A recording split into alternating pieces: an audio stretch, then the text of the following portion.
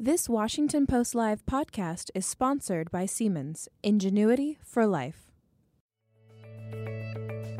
You're listening to a podcast from Washington Post Live, bringing the Post's newsroom to life on stage.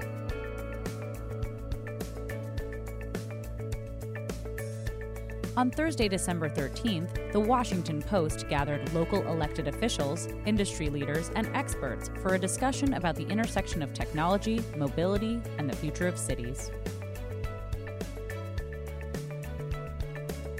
Ubiquitous connectivity and streamlined data collection are enabling cities, their businesses, and their residents to save energy, reduce traffic, and function more efficiently. But smart cities come with trade-offs, among them privacy and other issues. In this segment, we will hear from innovative startups and advocates who are working with urban communities to create the digital infrastructure for the cities of tomorrow. Let's listen. Well, hi, everyone. Once again, my name's Kat Zakreski, and I'm the anchor of the Technology 202 newsletter here at the Post. We're going to kick off our final panel of the day right now, which is on smart cities, and we've got a great group of experts here with us today to talk to us about that. So first, we have Charlie Catlett, who is the director of the Urban Center for Computation and Data at the University of Chicago and Argonne National Laboratory. Then we're joined by Jason Nelson, who is the executive director for partner engagement at the Smart Cities Council. And then we have Julie Samuels, the executive director at Tech NYC. And finally, Mitch Kaminsky, co-founder of Venture Smarter. Thank you all so much for being with us today. And while we're talking, please use our hashtag #PostLive to send any questions you might have for our panel. I have an iPad here, and I'll be taking questions from the audience. And so maybe just to kick things off, I know we just had that helpful video on what smart cities are, but this buzzword is thrown around a lot and people seem to use it in very different ways. So I would love to just kick things off by having our panel explain to us how they think of the definition of smart cities. So maybe do you want to kick things off for us, Mitch? Absolutely, I'd be happy to. Everyone has a different definition of what a smart city is. And in some ways, this is a positive development, and in others, it creates numerous challenges. So I think one of the most important things for people in the smart city landscape, just to use that term, is figure out what are the core tenets of it.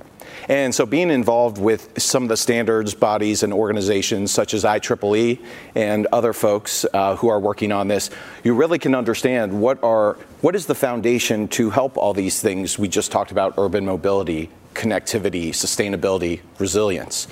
So these are a lot of the core tenets. And then one sort of additional thought is that each city is different. And it's not just a city. You have a local government, municipality.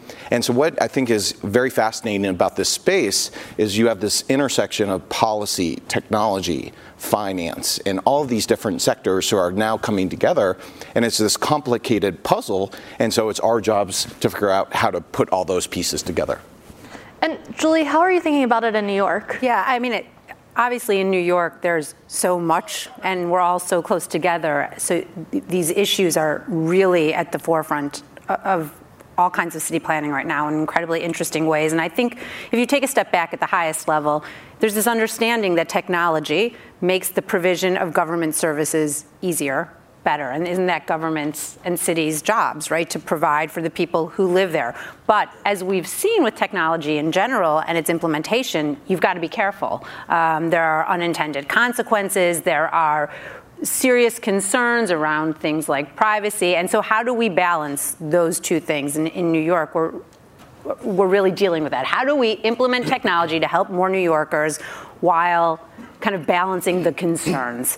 So we've seen that play out in a lot of different ways. We've got a bunch of companies interfacing with the city, sharing data. We've got a local startup called Carmera who kind of maps the city and is sharing its data with the city. It uses those maps for autonomous vehicles, as a private company, but they have these data sharing agreements, for instance. That's, a smart move for the city. That's a smart city move. I think we'll talk a little bit more later about what this looks like. I don't want to just give all these examples of New York, but quickly I would point out there are real examples, too, of the private sector working with the city. We have a task force where we're thinking about AI in New York, artificial intelligence, and how that works. We have something called NYCX, where the city is bringing the private sector on these moonshot challenges to bring in new technology. Same thing with the subway. So really thinking about how private sector, public sector work together. And so I think that the issue of smart cities and how cities are dealing with technology has really been in the spotlight this year because, today we've talked a lot about scooters, and it's just such a tangible, obvious way that we see on the sidewalks of how this trend is occurring. But could you maybe tell us a little bit about the Smart Cities Council and how that group came about? Yeah, so we at the Smart Cities Council represent about 120 of the world's leading suppliers that are selling to cities. We try to help them coach cities up, help cities. Not every city is New York, so there are a lot of cities out there that are small and medium-sized and need a little bit of help getting to the ways that they can leverage this technology in their communities. So we aim to help them create more livable, workable, and sustainable communities for all residents.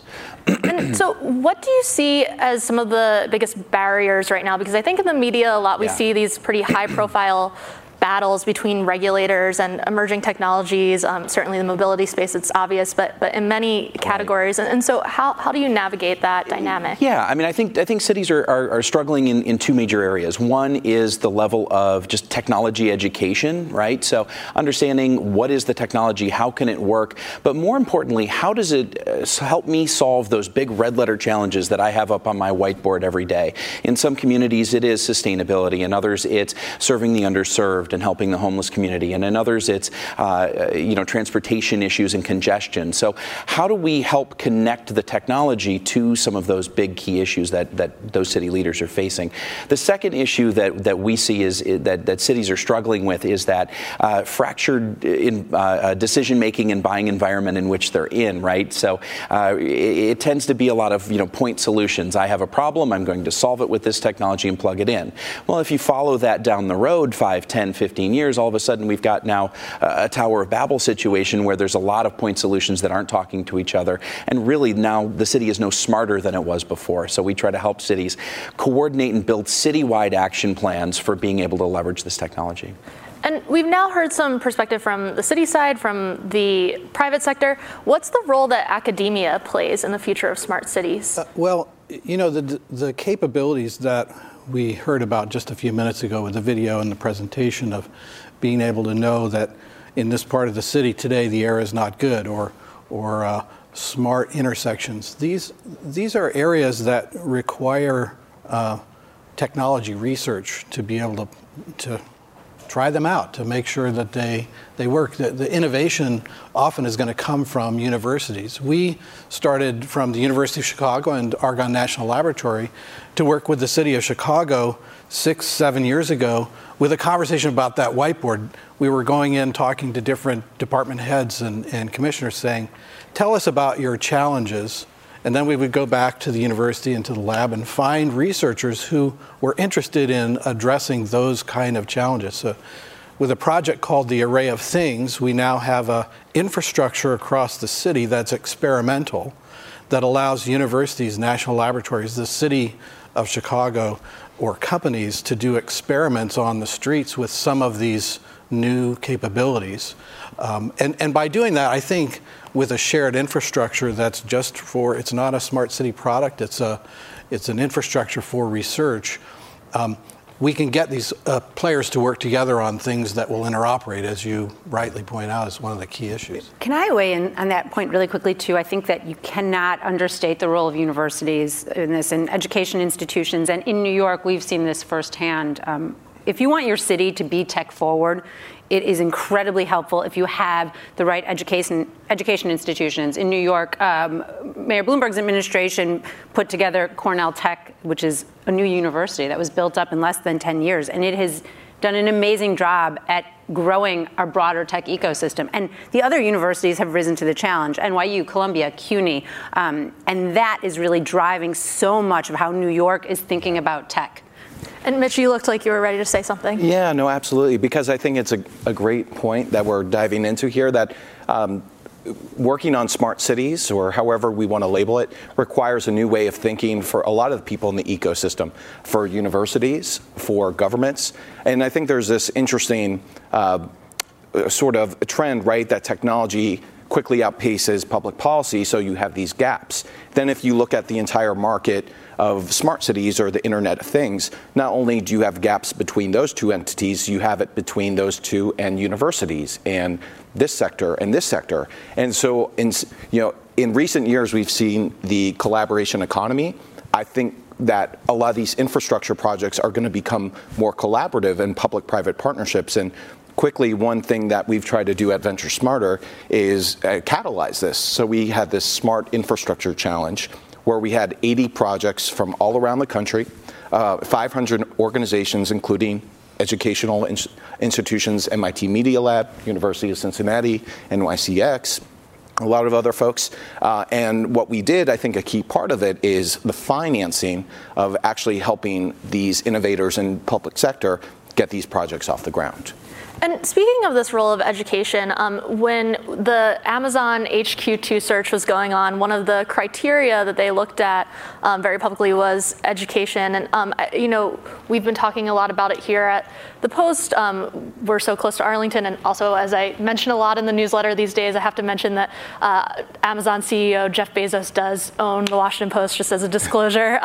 But Julie, I know you were pretty involved in those discussions of Amazon HQ2 coming to New York. So could you give us any behind-the-scenes look of what that conversation was like? Yeah, and those conversations are ongoing. And I think you laid out the question just right. What was Amazon looking for when it chose cities? It was looking for an urban environment, education institutions, public transit, and most importantly, I think, talent, technical talent. And we talk about smart cities in this context of technology, but these are all other things that make cities smart in the more traditional sense of the word smart. And I think that's really important.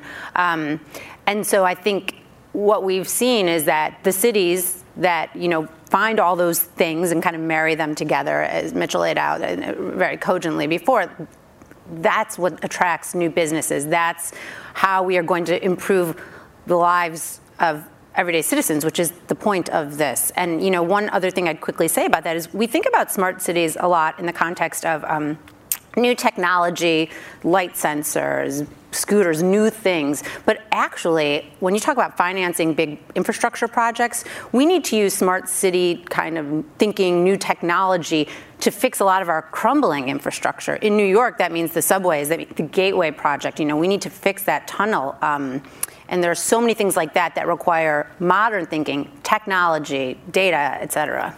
And Julie, just back to the Amazon HQ2 issue, there's been a lot of pushback, protests on this topic and criticism of the tax cuts that the city offered. How is that impacting the negotiations that are ongoing? I feel really confident that the negotiations are pretty much done. I mean, that's not exactly right. There's a lot of details to be hammered out, but the deal, the memo of understanding, the MOU is pretty much done, the basic concept. The vast majority of those subsidies are actually as of right. They were not discretionary. So the truth is the city and the state already had those things on the books. So I think we're seeing obviously some political theater, but the polls all show that the majority of New Yorkers are incredibly excited for HQ2 to be in New York, and we're excited for HQ2 to be in New York, and we really actually are looking quite forward to it because, again, to get back to the smart cities conversation, you want to attract talent to a city. You want people to want to live there. You want people to want to work there. You want them to work at big companies and then, leave big companies and start small companies. And you want them to hire their former colleagues. And that is how you build an ecosystem, right? And that helps the private sector. It helps the public sector. It kind of creates these pools of talent, supports the education institutions, and it all kind of feeds on itself. And we like to talk about, I think the Amazon HQ2 race was really a very good example of what's happening in communities around the country all the time, right? Maybe not so high profile, but it's happening every day where cities are looking and figuring out where do they want to, or companies are looking and figuring out where do they want to expand, how do they help create new innovative entrepreneurial opportunities. So cities are needing to provide those sort of platforms platforms that smart city technology brings. And so we see smart cities not as a destination, but a journey, but more importantly, not as just a journey, but it's actually a race. And it's a race for that economic development. It's a race for that talent. It's a race for those really good, high-quality jobs that communities around the country are looking for. Has the backlash against the Amazon HQ2 decision at all impacted that? Because we're also seeing this not just with Amazon, but in San Francisco too, where companies have had a lot of tax cuts, but problems like homelessness are still pervasive. And so as criticism of these types of deals grows, how is that impacting those discussions? So we're not involved in those discussions directly. I think that the technology is I think separate from the policy, and we don't see those two things as necessarily intertwined. I think that cities want to create welcoming environments for business in their communities because and part of the conversation of doing so is really using the technology to transform that city and citizen relationship, right? You don't want to have to go and stand in line at the DMV for 4 hours in order to renew your license. You want to use technology to show up when you're ready and or even have it done online. You don't want to have to have it be a long, arduous process. So I think that it's about creating a welcoming environment, not from a policy standpoint, but from a technology standpoint. I can weigh in on the policy piece of that because actually we've seen this for sure in New York, and I think you see this, the mayors you saw up here earlier today spoke to this, and I think you see this actually in a lot of cities and states. But the mayor and the governor, as chief executives, as in offices that are truly operational, they understand that you need to kind of welcome technology. They understand the promise that you're talking about. And you tend to see that, you absolutely see this with both Mayor de Blasio and Governor Cuomo. I can speak to New York, of course, when they went out there and made the Amazon HQ2 deal happen. They see the promise of technology for creating jobs and for making the provision of government services, for making the city and the state work better for New Yorkers. Sometimes in the legislatures, a little less. You see some politics and things get crazy, but consistently you often see from chief executives, from the people sitting at City Hall and state houses, that they want to bring these things there. It's hard, but they do. Mm-hmm. And if I could briefly add on to that, I'd say you also want to deconstruct what do we mean policy here. So the federal level is thinking about this from a different context. They move a lot slower than a locality can. And actually a really positive development, I just noticed that the U.S. Department of Transportation just announced $1.5 billion in infrastructure grants to 49 states. And I think this is the sort of interesting connection of how can the federal government help the localities. And I actually do think there is a great amount of there's a clear nexus that has to be created between these two, because on the one hand, you can't be a technology company and say, we're just going to drop our technology, in the cities and impacting people's lives without having some sort of conversation with the government.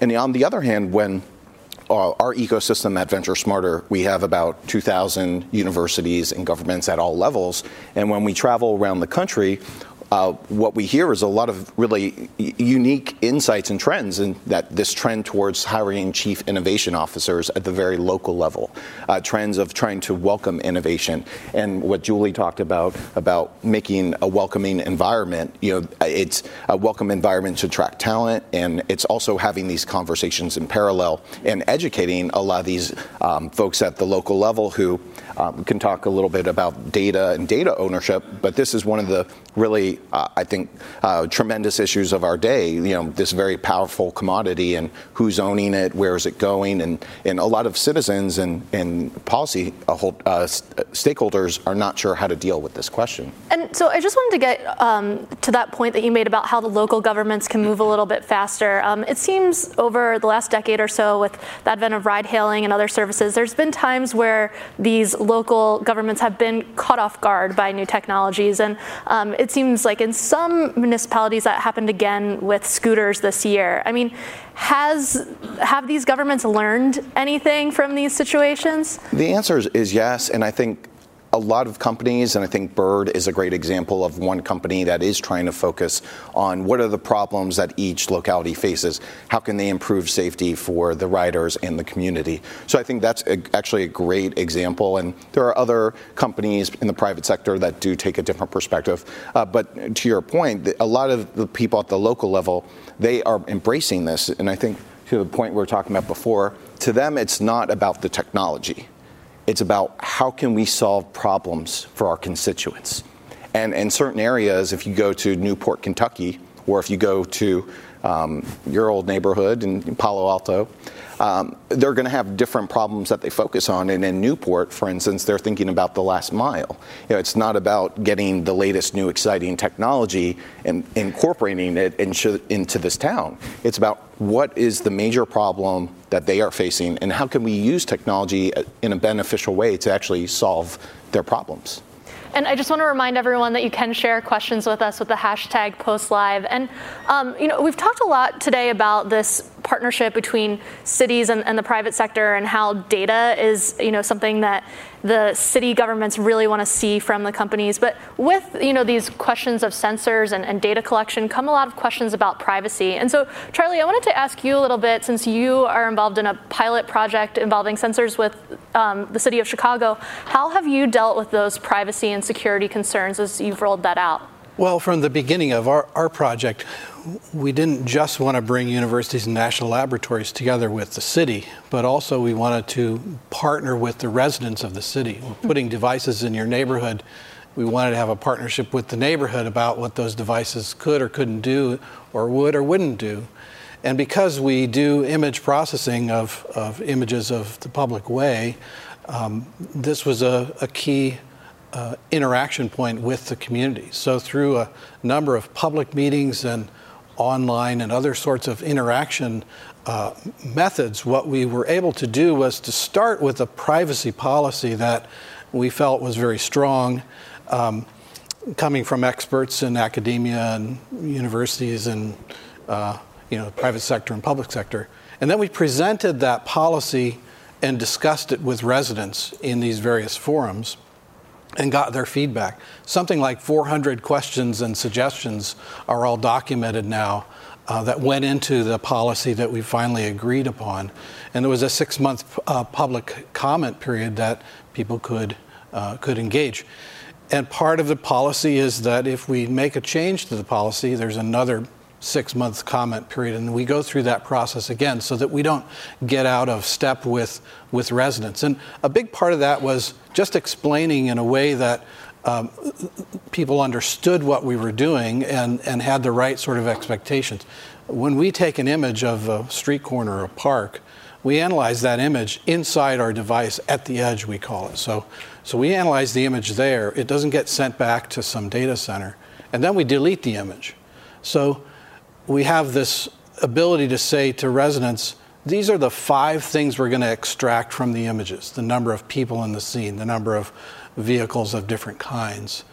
And we're not going to do anything else with the images unless we tell you first and go through this period of comment.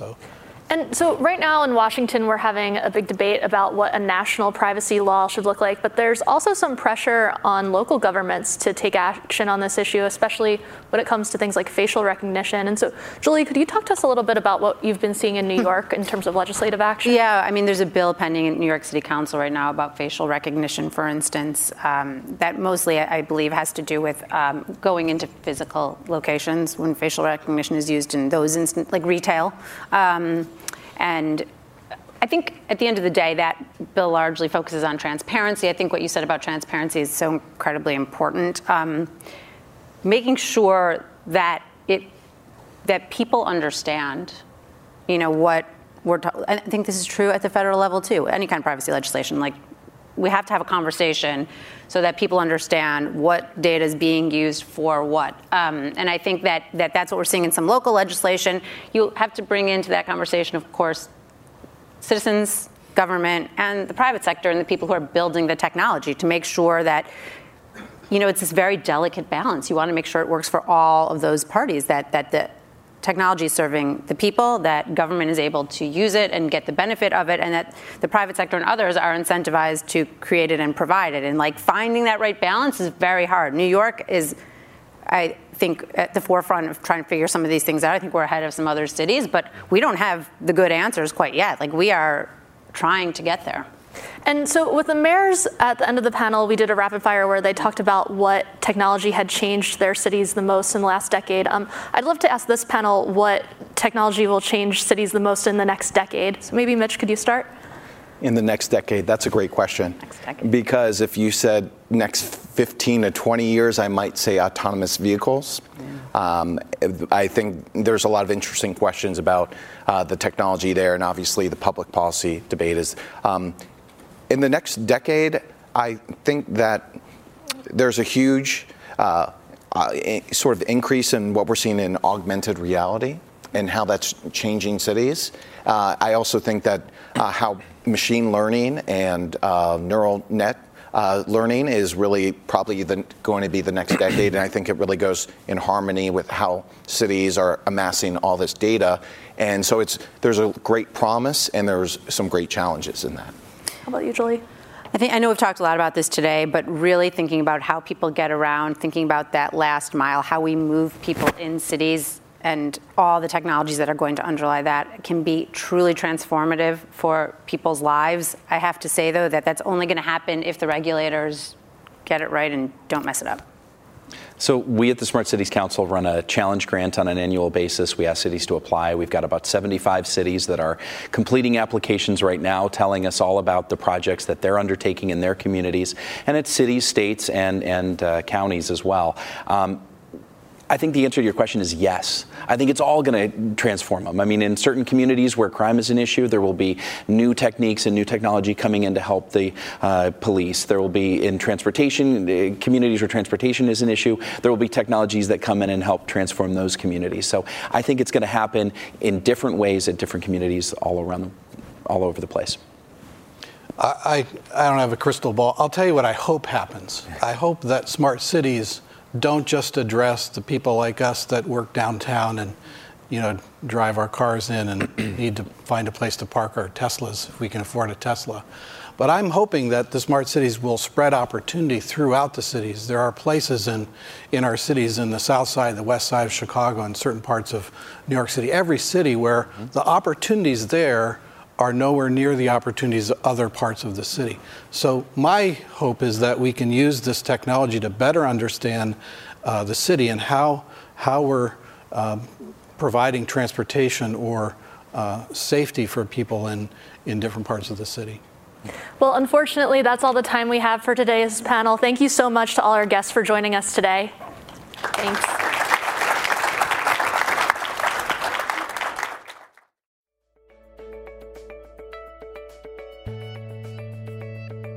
Thanks for listening. To hear more interviews from this series and other Washington Post Live programs, visit us at WashingtonPostLive.com.